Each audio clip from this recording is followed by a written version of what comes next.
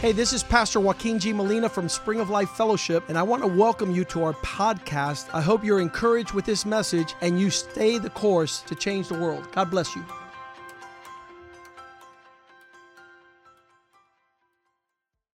Father, we thank you for being in the house of God this morning. We give you thanks for an expression of those that have been washed by the blood of the Lamb, who've come together, your church, purchased by your blood, anointed by your Spirit, and called by your word. We pray, Father God, that you prosper this word from the Bible, that you anoint it, that you use it as a good seed planted in good hearts that will give forth good fruit, that we would be those who change the world, transform nations. We will be the ones responsible for every tribe, nation, and tongue that worships before your throne. So make us successful in our calling, Lord. Allow us to be about your business. Allow us to attend to your affairs, and you take care of ours, Lord. That we might be thoroughly equipped by your word and be prepared to raise up mighty children upon the land. Every good and perfect gift comes from you, Lord. You fill our houses with wealth, with wisdom, with peace. We pray, Father God, that we might build up families that will be a blessing to all the families in the earth, Lord. That we might be compelled to these matters by the conviction of your Spirit. And give us clarity of understanding. Open the eyes of our understanding and allow us to see things as you would have us see them. And that we might be bold and strong and courageous to stand where you tell us to stand and to walk when you tell us to walk, Lord. We pray that we would be the head in these matters and not the tail.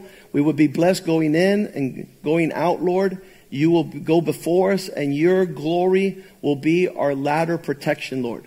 The evidence and the fruit of our faithfulness to you will be known in the land. So we pray, Father God, that as a sharp double-edged sword pierces our hearts this morning, that we might be ready, that we might stand firm, and that we might have the compelling determination in our hearts to make wise decisions in every direction in our lives, Lord. That our lives might reflect the decisions we've made today will bring the glories of tomorrow. We pray in Jesus' name, and the house of God says amen and amen. We are in a generation of great confusion and chaos. The Bible talks about deception. Basically, the false prophets, false teachers will come in the last days and deceive many. And so all manner of craziness is happening in our day, the likes of which I really have to, and I have, apologized to my children. Sorry about the conditions and how they stand in your generation. Sorry that you have to see people running for government that are transgender. They don't even know they're men or women. They are confused to the core. They don't have the capacity to choose. We know that that's one of the major political issues of the day, and they're saying pro-choice, but they stop it there. But the choice is life. Choose life. And in that expression, for the past 50 years, the highest court in the land has said that it is lawful to exterminate and to terminate life in the womb. I'm excited about the expression of the fact that that was overturned within the last couple of months in a nation that for 50 years was told that that was okay and that is a woman's choice. That's not without judgment from God. God will judge the lands. I don't know how. The way I've described it is, if God metes out justice like he's done in other generations, and he says he does so at the pouring out of innocent blood. And I didn't know what that meant for a long time, but it's definitely the blood of children. There's nothing more innocent than a baby in the womb. And if the past generation is defined by the amount of children who have been killed in the womb without a conscience, the Bible says we're accumulating a great bowl of God's wrath that he has to pour out on the nation because of the consequences of their sin. The Bible says in one place, the blood of your brother Abel cries out for justice. When Cain killed Abel, that homicide, that murder of that blood was still crying out before God, you have to avenge my death. You have to repay the person that did this to me. So when a nation goes out and kills so many unborn babies, there's great judgment on the land, and God is not going to act like that didn't happen. So I've said in the past, and only because as you start measuring how much the consequences of actions that don't please God and the retribution of his wrath, I believe every nuclear bomb in America has to go off and disappear America and its citizens from the face of the earth. For God to be just. Because of the millions upon millions of babies that have been slaughtered. Now, I don't understand how we've arrived to a place where a man or a woman could stand behind a political pulpit and platform and say, I don't care if the baby's 9 months old. You have the right to kill him. Because I promise you that those people would be stoned to death in previous generations. But they've emboldened themselves to not only come against God, but to do so with the arrogance of saying, Mrs. Vice President, women have the predetermination to terminate up to the 9th month. Listen, there's zero fear of God. They're not talking about the consequences of that expression. Okay, so that's not the preaching today. The scenario is that's the climate in which we live, which people are calling bad things good and good things bad. And the only hope, Isaiah 5 verse 20 says, woe. Wherever the Bible says woe, boo, you better make sure you're not in this audience. Woe to those who call evil good and good evil. They don't celebrate what they should be celebrating, but they are celebrating. And okay, what more perfect day to ask this to be revealed to us than the day before Halloween, where our city. We moved here when I was 13 years old, and there was expressions of darkness, but not like now. Now everybody's getting inflatables. Now people, Draculas. They're celebrating. They're bringing graves in my neighborhood. They actually go out and make their house a cemetery, and they have like devils coming out and skeletons and all this stuff. Woe to you who have a mismeasure to call darkness, it says it there too, who put darkness for light. Let's celebrate. My wife was telling me this morning that Franklin Graham's daughter says that Halloween is a great time to open the door to your neighbors. That's a twisted mindset because they're celebrating a pagan feast and an ungodly expression of the peoples. So when you put darkness for light and light for darkness, who put bitter things as sweet and sweet things for bitter.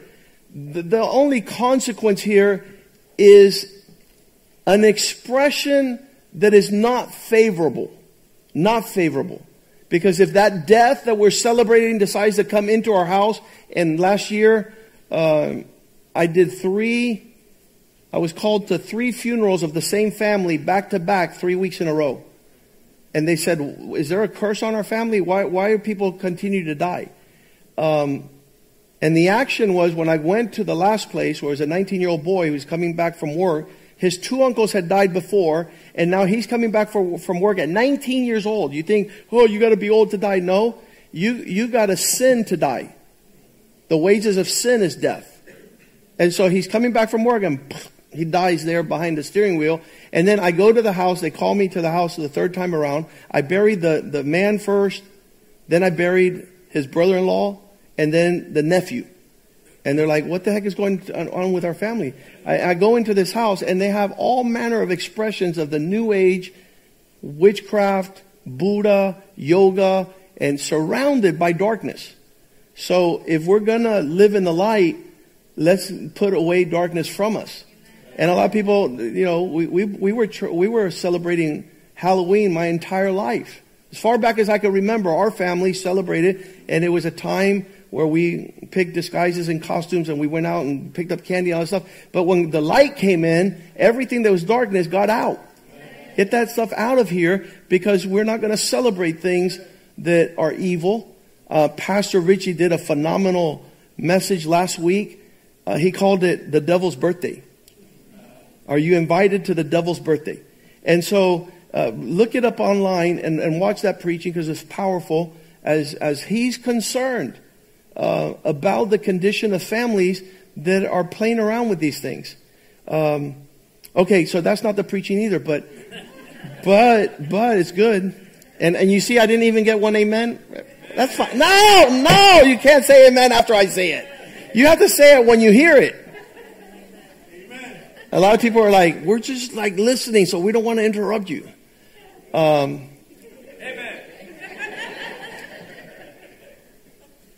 What we're calling this message is decisions today determines tomorrow's reality. And we're living in a time where we have made awful decisions. Horrendous. And you figure out what the heck made me not make the right decision yesterday. Why did I not choose what would affect my tomorrow? This is like when you're watching these theater, the movie theater coming attractions, coming to a theater near you. So if you don't have a proper vision for choosing those things that are fastly approaching, this is it. When my boys were 1, 2, and 3, Christina wasn't even around. She's already 22. But when the boys were 1, 2, and 3, the Holy Spirit interrupted me. In one of the days, I was coming back from court as a lawyer, and he says, look into that room where those 3 little boys are, 1, 2, and 3. And I was like, sensitive to the Holy Spirit. We need to be Spirit-led people. Spirit-led. Be sensitive to the voice of the Spirit. And I leaned over into their room. I walked in. I said, Lord, what are you trying? My attention is attracted here. What are you trying to tell me? And he said these words, those that you see that are children are my servants. They're my preachers. They're my prophets to the nations. Respect them. I was like, come on. Who the heck is these little crumb snatchers, like Wellington Boone says, These guys running around in their underoos, playing, like jumping off walls and jumping. What do you mean, my servants? Well, if you don't see today and make decisions today, listen, in a short, brief blink of an eye, that's who they have become. I didn't wait till they became it to begin to treat them in that fashion. But the Holy Spirit pressed upon me hard that they were to be stewarded. They were to be taken care of to fulfill the purpose for which God sent them upon the earth. And I was a conduit, and I was super tuned to that reality. And those were the decisions me and my wife made way back when. Today, one of the greatest expressions of our life as it stands. There are many joys, but one of the greatest profound sentiments is having raised children to be arrows in the hand of the mighty. On Wednesday night, I talked about a girl They call me from another nation and they say, my daughter's 24 years old. She's suicidal. She's drug addict. She's at a rehab center. What do I do? And I said, you should have taught her how to be a worshiper. Well, why didn't you teach her as a little girl to grow up and be accountable to God, to have a heart that's sensitively impressed towards the things of God by your example? But now that time has passed and now you have a 24-year-old who's in a rehab, who's bipolar, has her thoughts twisted, who has no expression of peace, and you want to find a natural response to what is a spiritual condition. So there it is, Joel 3:14, multitudes of people in the valley of decision. For the day of the Lord is near in that valley. The valley of decision is how am I going to address every situation that comes to my life from here on out? Because I'll tell you what, they've taught us to push it off. Don't decide. Don't worry about it. Let things just happen. We'll see. Everything is a box of chocolate. You never know what you're going to get. No, listen to me. A decision is for purposes of what you are going to get. You make purposeful decisions in a direction governed by God's Word. Because if you read the Word of God and do not slice the pie where the Bible says to slice it, you're deceiving yourself. A lot of people think that because they know something in their brain, they're actually doing it. No, the fact that you know it doesn't mean you've done it. And the devil knows the whole Bible and does none of it.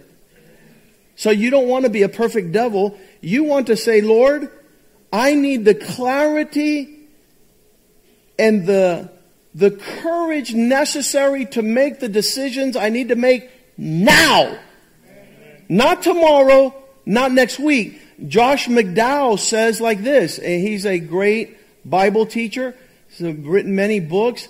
He had this whole phase where he was teaching on virginity for the youth. And he says, my research has determined that only the youth that decided to be virgins in the marital covenant are the ones that are. If you don't make a decision, I'm going to be a virgin, then when the opportunity comes, whether you should have sex or not, that's not the time to decide. His research has developed, and he teaches all over the place, decide now. At age 8, 9, 10, 11, 12, 13, 14, whatever it is, decide for your virginity and purity ahead of time so that when somebody tries to compromise that, you say, no, sir, I've made a decision. In this generation, you have to say, no, ma'am, I've made a decision. I'm not going to have intimacy outside of my marriage relationship with the one God has for me. I don't want to postpone this. A lot of people have asked me, a lot of young people that are single and advanced in age, that says, why haven't I found the person that I could marry and have a relationship? I said, because you had sex with them before you married them.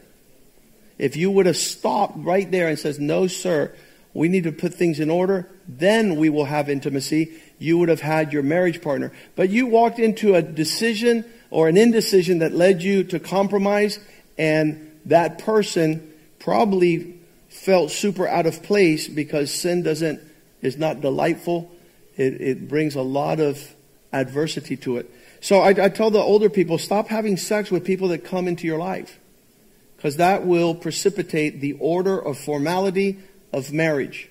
And if you are engaging in intimacy before you get married, marriage will unlikely never come.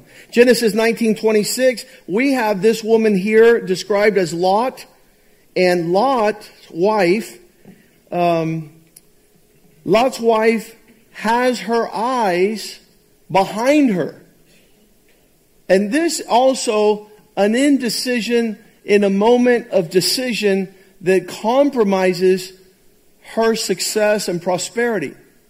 As the agenda of God was to remove them from a city of judgment, she was intertwined. And so she delayed and she perished. So you don't want, and I think it's healthy for you to make quick decisions, because delayed decisions are indecision. When you don't make a decision, you have made your decision. And that becomes horrible in the plight of multitudes, that they're caused to waver in the direction where they perish outside of a decision. So powerful it is for us to hear from God and move in the direction of His Word immediately, preferably without questioning or asking God why. I just trust God is pressing upon you to move in that direction. 1 Kings 18:21, Elijah has to stand before the people and ask them this question: how long, that's a time frame, will you falter between two opinions? Do you know the famous song, "Should I stay or should I go now? If I stay, there will be trouble. If you go, there will be trouble." Watch, the scenario is this: Lord, I need to make a decision today because it's a matter of what the expression will be tomorrow. When I had this conversation with my oldest son, Nick, he was 13 years old. I had come home after work or in the afternoon sometime, and I saw them watching something on television. And I said, listen to me. I've spent 13 years of your life kicking the devil out of our home. And you come in here and you put in a program and you're letting him in our home. If we're trying to get darkness out and you're 13 and giving him a place to be here, I have a question. What is your motive? And he says, Dad, you made a decision to be a Christian and a man of God and to follow the Lord, but I haven't. He was being super honest. He says, that was your decision, not mine. I said, okay, now it's time for you to understand that your indecision is going to opens you up to a lot of scenarios. And I began to describe to him an onslaught of undeciders and the consequences of holding out in a decision to be radical for God. And the fruit of that, you know, it was a time of intense fellowship between him and I. He came out and preached his first sermon called The Decision. So at the young, frail age of 13, he already knew how to say, as for me, from now on, I'm going to serve God. I'm going to be on His side. And these matters need how ugly it is for a son to be raised up by a father that is still straddling the fence. Still hasn't sought the Lord, doesn't know the Word of God, doesn't fellowship, doesn't worship properly. It makes for a crisis in the home, horrible. The other thing is, Joshua's favorite verse, my second son's favorite verse is, it says like this: as long as I'm on the earth, I am the light of the world. I don't know what everybody else is going to do. I don't know what's going to be the 50 shades of gray of other people. But as long as I'm in the earth, I'm going to be the light. And then that dispels every other opportunity he has to walk in another expression. So he could walk into the University of Miami, into law school. Everybody is in debauchery. Everybody's in rebellion and just going crazy because they can. And Joshua's like, no, I made a decision. I'm going to be light in the world as long as I'm in the world. And all his friends are like, you know, how do you do that? I want to be like you. I want to be able to stand strong, and I can't. I have to go with the multitude. Because in their hearts, they have crossed over into a decision. We need to be those type of people. We see him say there in 1 Kings 18:21, how long will you continue to limp, to falter between two opinions? If the Lord is God, then line up with God and do it His way. If Baal If you think that there's something that deserves greater priority than God, go give yourself entirely to those things to see what the promise is. But the people, he asked them to make a decision. What did they do? But the people answered him not a word. They're paralyzed, unable to commit one way or the other. They're in that valley of indecision. Joshua 24, we see Joshua in verse 15. He says the words, if it is acceptable in your sight, if you know it to be good in your understanding to serve the Lord, choose for yourselves this day who is going to have your devotion. Who's going to have worship the weight of your inclination? Who's going to have the overwhelming say of the directions you go? Whether the gods which your fathers served, where they kept their attention and their time and their focus and their resources, or when they were on the other side of the river, or the gods of the Amorites, your friends, the gods of your father, the gods of your neighbors, the gods of your co-workers, in whose land you dwell. But as for me and my house, you know where our time is. You know where our attention is. You know where our resources are. You know there's no doubt that we have bowed down to worship the one true God. Me and my house will serve the Lord. He will dictate the priorities of the importance. When that's all over the place, I don't know if you guys like the word fuddy-duddy, but it's an ugly existence.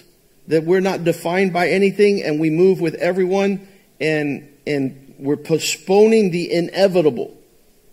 And I've often said that there's multitudes of peoples waiting to see the expression of your devotion to follow your example. I told the men here at the church, behind each one of the men, there's 100,000 men waiting to follow and imitate your course of conduct and your words and your boldness in this world as light and not be the expressions of darkness, chaos and ruin, like was said last night with Nick. A expression without form and without order. So here we have so many examples, and we said this a while ago. At a minimum, there's 10 decisions that every man must make. 10 decisions.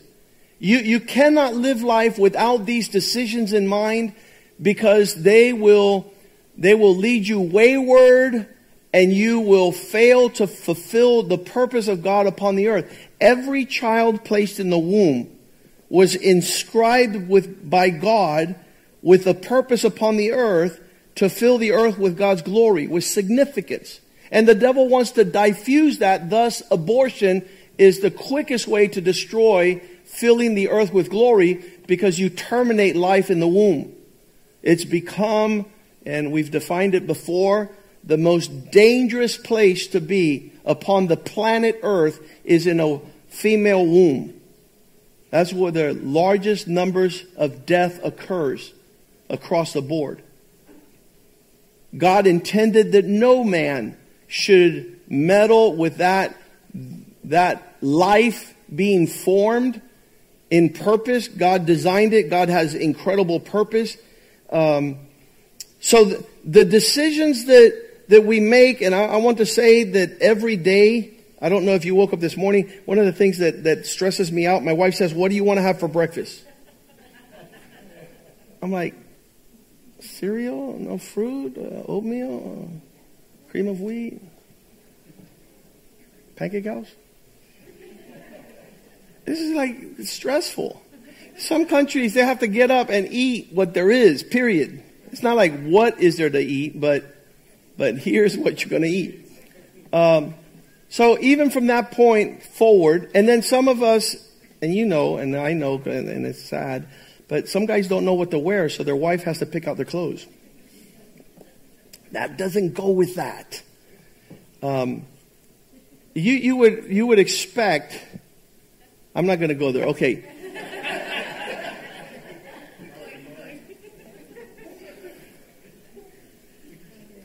Simple decisions in life become so problematic. Our wives need to tell us what to wear and when to wear it and how to wear it. Okay, that's not an issue. We make from 600 to 35,000 decisions per day, depending on who you are and where you work and what you do, what your family is. These decisions are constant. You guys know, because it's the nature of our service to the peoples, people calling us all the time. What's the right decision? And that is worthy, because decisions are a matter of life and death. A wrong decision could take a long time to pay for, and the consequences of which. But God has designed everything so that we might look forward to every decision with the expectation of great reward. Many of those decisions in my life in the earlier days were my dad. Dad, I don't know what to do. I don't know how to do it. I don't know where to do it. And the counsel of honoring him has caused me to make incredible decisions. How about all those people that don't listen to their dad? Yesterday I was talking to a 13-year-old and I said, how would you like a 13-year-old to run the United States? He's like, how would you like him to run a company? No. No one in their right mind would allow a 13-year-old to run anything that was a part of their life. And I said, and you're 13 and you're running your own life. You made yourself the top decision maker in your life. And it's going to reflect that a 13-year-old made those decisions, and not a father. A father who loves, a father who's there, a father who's going to ensure to empower you with prosperity. That's a father's heart. To make sure that everything goes well. So in that regards, as we begin to talk about the decisions we make today, are going to culminate in our realities of tomorrow. So anyone who's going to move in this direction, we said before, and we said this to the men on a Monday night, the first and foremost important decision a man will make upon the earth is whether he's going to worship God or not. So if you're playing around with that, you're going to have expressions of an existence. And I was talking to this guy that owns a jewelry store here in Miami, and I said, listen, you're in the jewelry business, and you could have any piece of jewelry, and you're prosperous, and why don't you get a $300,000 watch? Because he's in the industry, and that's what he does. I said, why don't you do that? And he's not a Christian. He says, because that is just vanity. I'm like, I'm the preacher, not you. You're coming up with a good. He says that has no bearing and significance. That's just vain. I was like, man, that's wisdom of a man in that endeavor. But if you worship God, He gives you the true values of everything. He allows you to enjoy good things. He allows you to prosper and advance.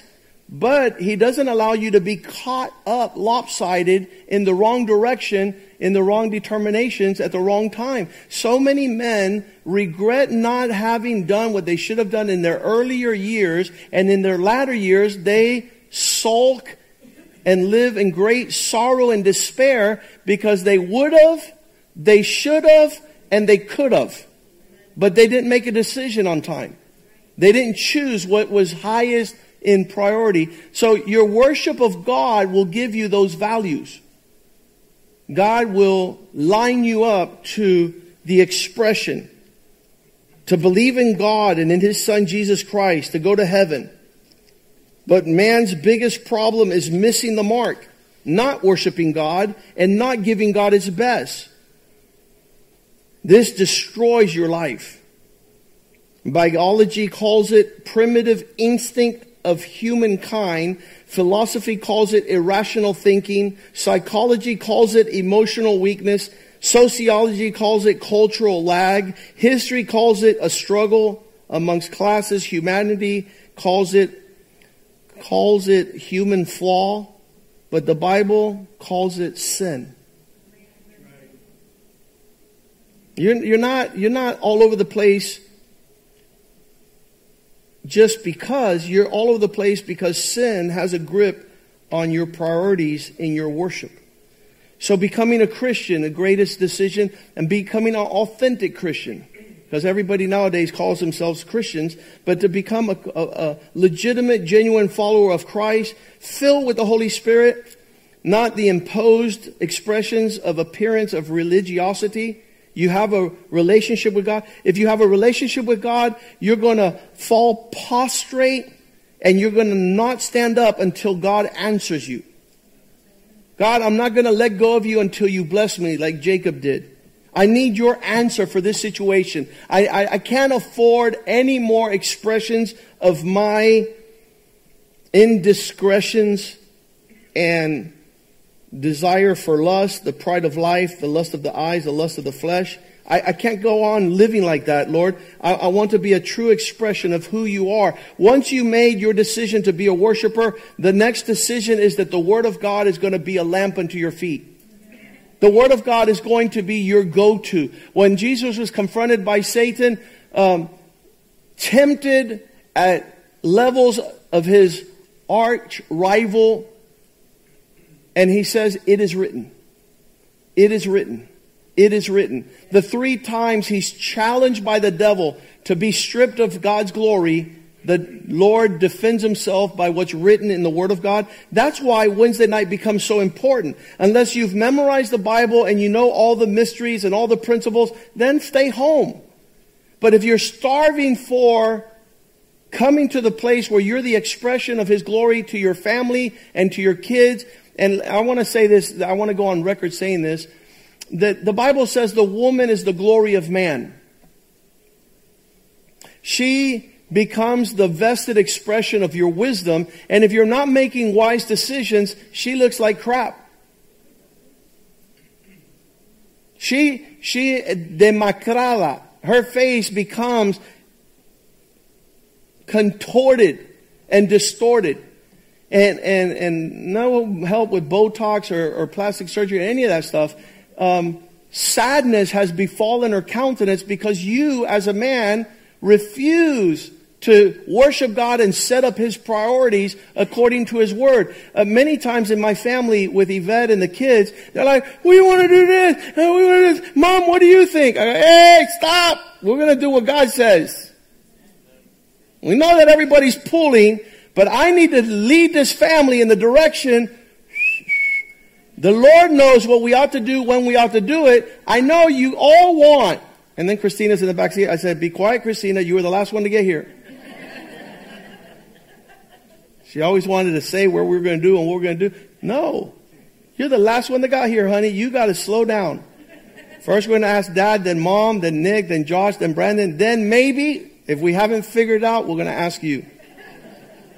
But that was determined by the Lord also. But the issue is we would always say, "I understand you're pulling in many directions, and I also have thoughts of my own and want to go in direction, but I'm going to seek the counsel of the Lord." I don't know where these people come with to not seek the counsel of the Lord, ask no one, and they call me and says, "Pastor, this is what I'm going to do." And then I say, "God bless you." You're not asking, you're telling me what you're going to do. I think what you're doing is stupid. I think you're going to find out probably 2 years down the road. It would be good if you had a telegraph today so that you don't have to wander in the desert 40 years for a trip that takes 9 days. But worshiping God, and I'm not going to get into the particularities, but I'll just put it there on your plate. Making the Bible your roadmap for directions and principles. Jeremiah 10:23 says it like this: "The way of a man is not found within himself." The way a man should walk is not determined by what he decides of his own. So if you decide for your own, you miss God. It is not of a man who walks to direct his own steps. God did not rig us like that. On purpose, He set people around us with wisdom and counsel, and He's told us to seek the counsel of the Lord. I'm in love. Everybody's stopping me from being in love. You're a fool. and you're going to wear a garment of shame because it's not of a man. With my heart. You don't know my heart. Yes, I know your heart. Jeremiah 17:9 tells me your heart is desperately wicked, deceitful above all things, desperately wicked. Who could know the heart of man? You don't want to live your life based on what you feel, what you want, because you're going to fall in all manner of deceptive and destructive ways.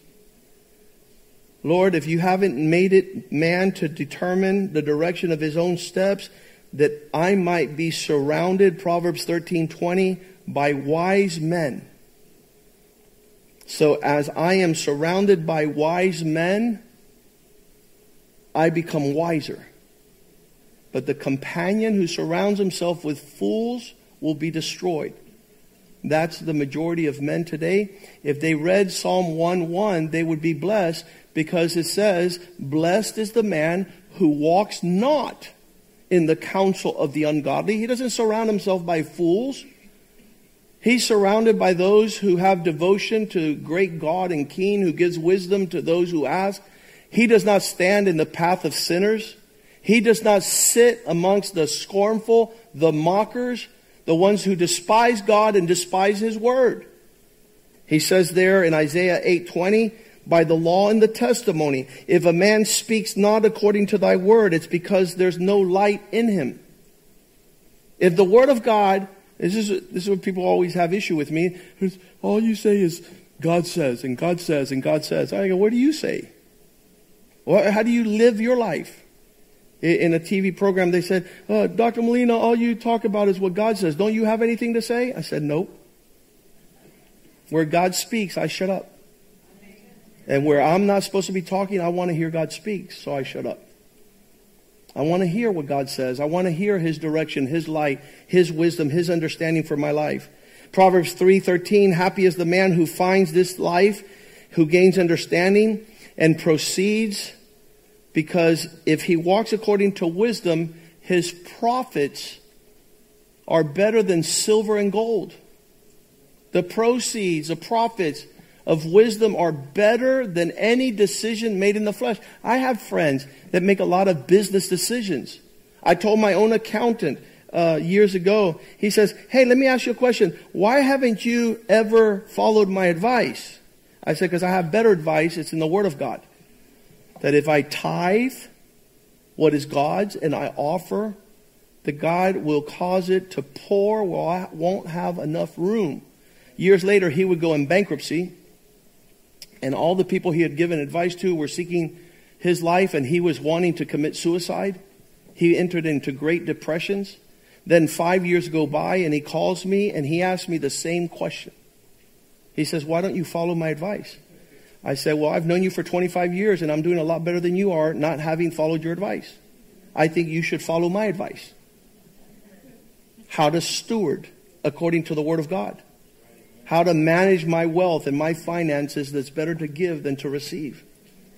And so if you follow the Word of God, Psalm 19:7 says the Word of God is perfect. It refreshes the soul. It doesn't add worries and anxiety. The statutes of the Lord are perfect. Converting the soul, the testament of the Lord is sure, making one wise when you're simple. Verse 8, the precepts are right, rejoicing the heart, bringing joy to the heart. The commandments of the Lord is pure, bringing light to the eyes, so you not stumble. There's no other book upon the face of the earth greater than the Word of God for us to place our meditation in. Psalm 1 verse 3 says, if it is your meditation day and night, you shall be like a tree planted next to the waters, who brings forth fruit in season, leaf will not wither. Everything, whatever he does, shall prosper. The result will be prosperity on every side, not only financial, familiar, emotional, spiritual, social. All these things will prosper once you line up to the Word of God. Joshua 1:8, when Moses died, he says, just make sure one thing, that you follow all the words of the book of the law, so they do not depart from your mouth. And you shall meditate in the law day and night, that you might observe according to all that is written there. For then you will make your way prosperous. The word prosperous in the Hebrew context was not a large bank account. It was peace. Shalom. You might not have millions in the bank account, but your wife loves you to death. And your children honor you. And the peace surpasses all understanding. You will make your way to prosper, and then you will have great success. You will have made decisions at the right time in the right season. So your feet do not slip, so that you do not fall. So the Psalmist 119 verse 11, he says, I have placed your word in my heart so that I not sin and fail you, O God, that I not fall short. The third decision we need to make in our lives is to partner with the Holy Spirit. There's no greater counselor that has been left for us, comforter. He will lead us in the way we should go. He will teach us about right decisions, wrong decisions, how to fix bad decisions, the difference between bad and good. He's going to bear witness. He's going to tell you to deny yourself. He's going to tell you not to walk in pride. He's going to tell you to put to death everything that's upon the earth that's twisted and undesirable to God.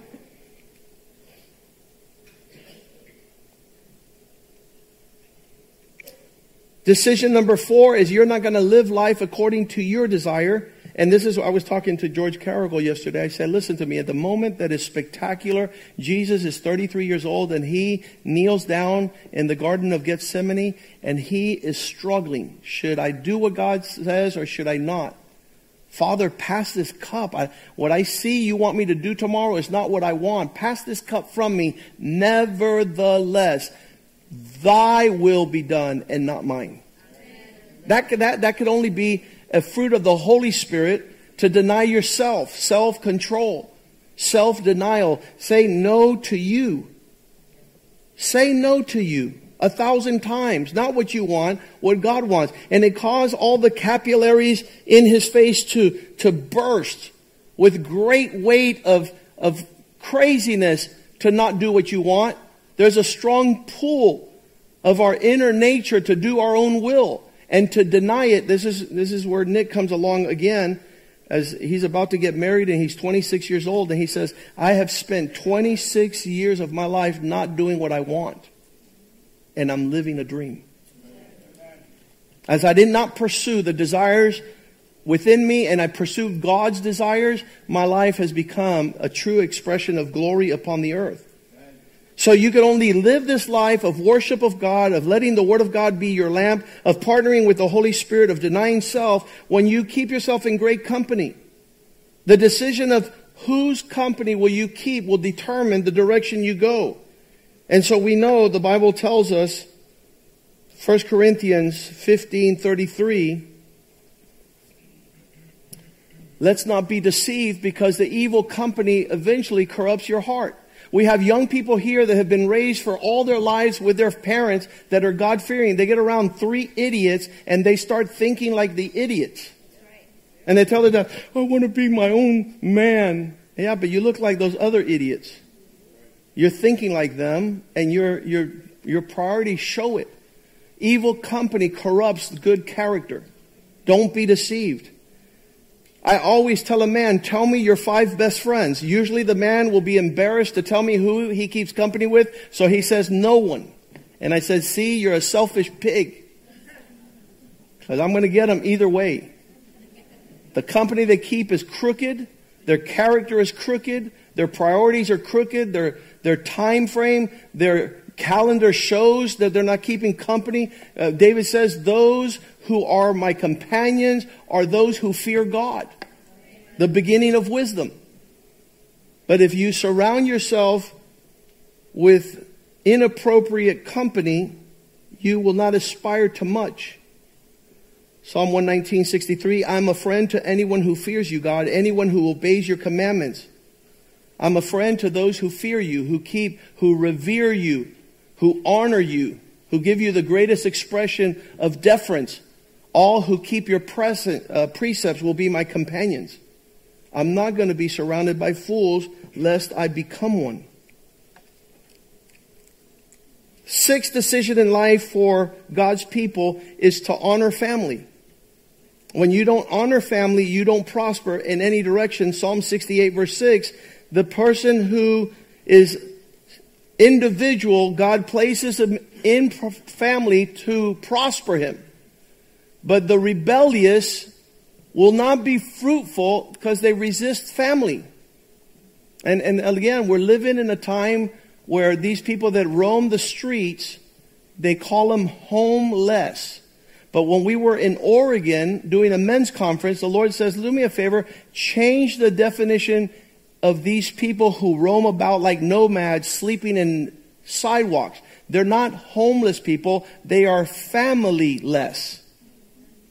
They've decided to dishonor their parents and not habitate and dwell in family. Because God's plan for the earth is that in family you prosper.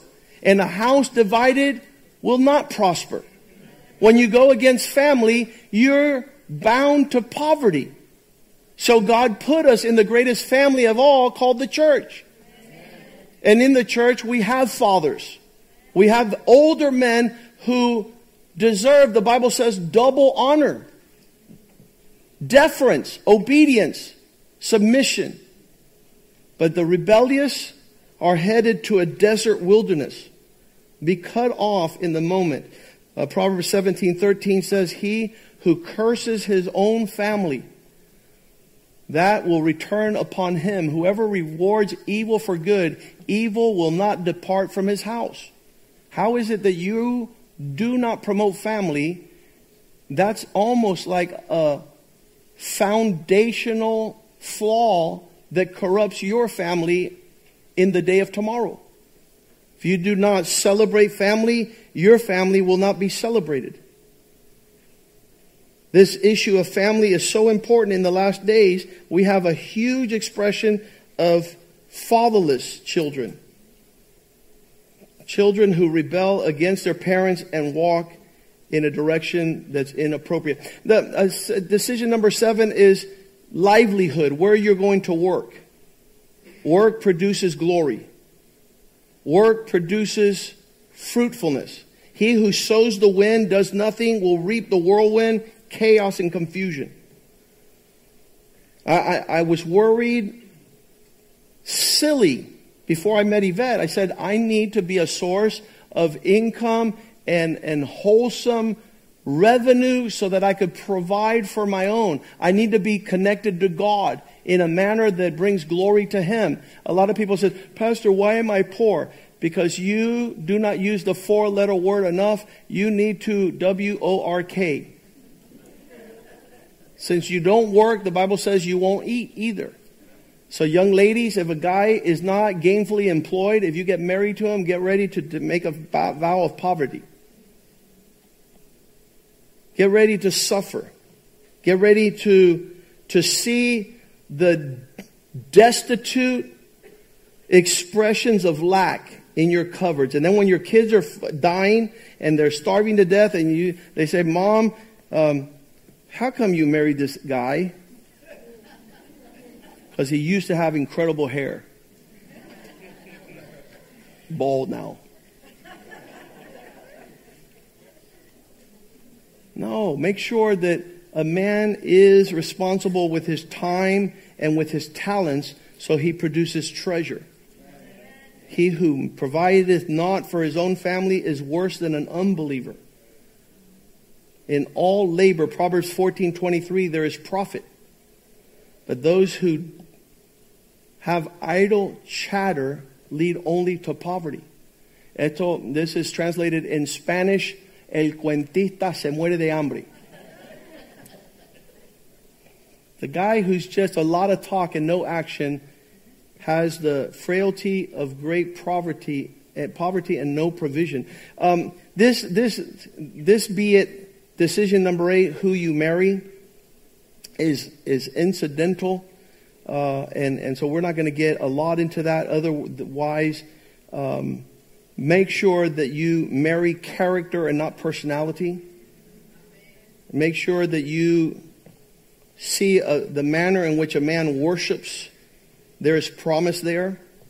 in how he worships and how he's faithful to his God, he will be faithful to you. The same thing with a woman. My standard was I needed a woman who loved Jesus Christ more than I did. I needed a woman whose devotion to Christ was greater than her devotion to me. Because there would be promise in that. And I thank God that that is a reality in my life. Ecclesiastes 7:26, more bitter than death is a man who falls in love with the wrong woman. You're going to regret it the rest of your life. And there's some men here that should be shouting amen. Decision number 9, how you steward your finances. If you have not let your worship lead how you steward your finances, you have no promise. But the Bible says really clearly that if you give, it shall be given to you. If you bring your possessions before God and are accountable to them, the Bible says there's great promise in a cheerful giver whose generosity and seed will promise a harvest that is ample and abundant. And the Lord wants us to be prosperous, not to have, but to be able to give. To be known as most generous in our circle of friends, because God, us being faithful in stewardship and management, is going to open greater wealth of faithfulness and expressions of giving. You're faithful in the small, God will put you in greater expressions of that. And then finally, a decision to honor those in authority. Give a place to those people God has set in our lives to have weight in our decision making. When you allow your decisions to line up with the worship, with the Word of God, and when those surrounded to steward your life, there is promise. If you defy all these things, it's going to be all over you in an expression of tomorrow, tomorrow, tomorrow. Tomorrow is right around the corner, and you will see that a lot of your decisions that you did not make today will haunt you for the rest of your life. Get away from ungodly relationships, or you'll regret it. Get away from those who do not celebrate your Lord. Make sure that you've made a decision to love everyone at all times. That you would be the expression of being Christ in every situation. Allowing the Spirit of the Lord to lead you in time, in place, in expressions. Father, we thank you this morning. We thank you for a word of God, and only your Spirit could lead us to make decisions like Joshua. As for me and my house, we'll serve the Lord. As Abraham was able, Father God, to follow you and to move in a direction that was determinative when he entered into strife with Lot. He said, look, we can't walk anymore. There's too much strife. You go your way, I'll go mine. I'm not going to keep company with strife. I'm not going to be in relationships that are not fruitful and prosperous. I need to get on the same page with my wife. Me and my wife against the world. We are one. God has made us one. I'll make no decision in which my wife does not affirm the direction and the counsel I've heard from the Lord. I want to bless my children by putting all these decisions in life, because tomorrow they will say, Dad would have, and then they walk in the footprints that's before them. The confidence of a child seeing his father prosper is, if I follow my father's example, I will too share in my father's rewards. I will worship the God of my fathers. But many children are walking away from the house of worship because their father has lame worship. He has other idols that are more important, more profound, more weighty, that consume his time, attention, and resources greater than the house of God. Father, the days are coming and they are dark and evil, and there's desperate times. But we pray that we make decisions today that will determine where we are tomorrow, Lord. As we choose the fear of God, as we choose the kingdom of God, as we choose the Word of God, we pray that what your Word says is true. When the winds blow and the floods rise and the rains fall, the house will stand. Move us away from indecision, from confusion, from fear of man, the fear of the unknown. Let us have strong confidence that when we worship you and we decide what you have decided, heaven and earth will pass away. But your word by no means will pass away. Your words will not expire and be rendered unfaithful in the future, Lord. We pray that your glory fill this house and that the decisions we make today reflect on tomorrow's harvest. In Jesus' name we pray, and the house of God says, amen, amen, and amen. Greet one another in the love of the Lord.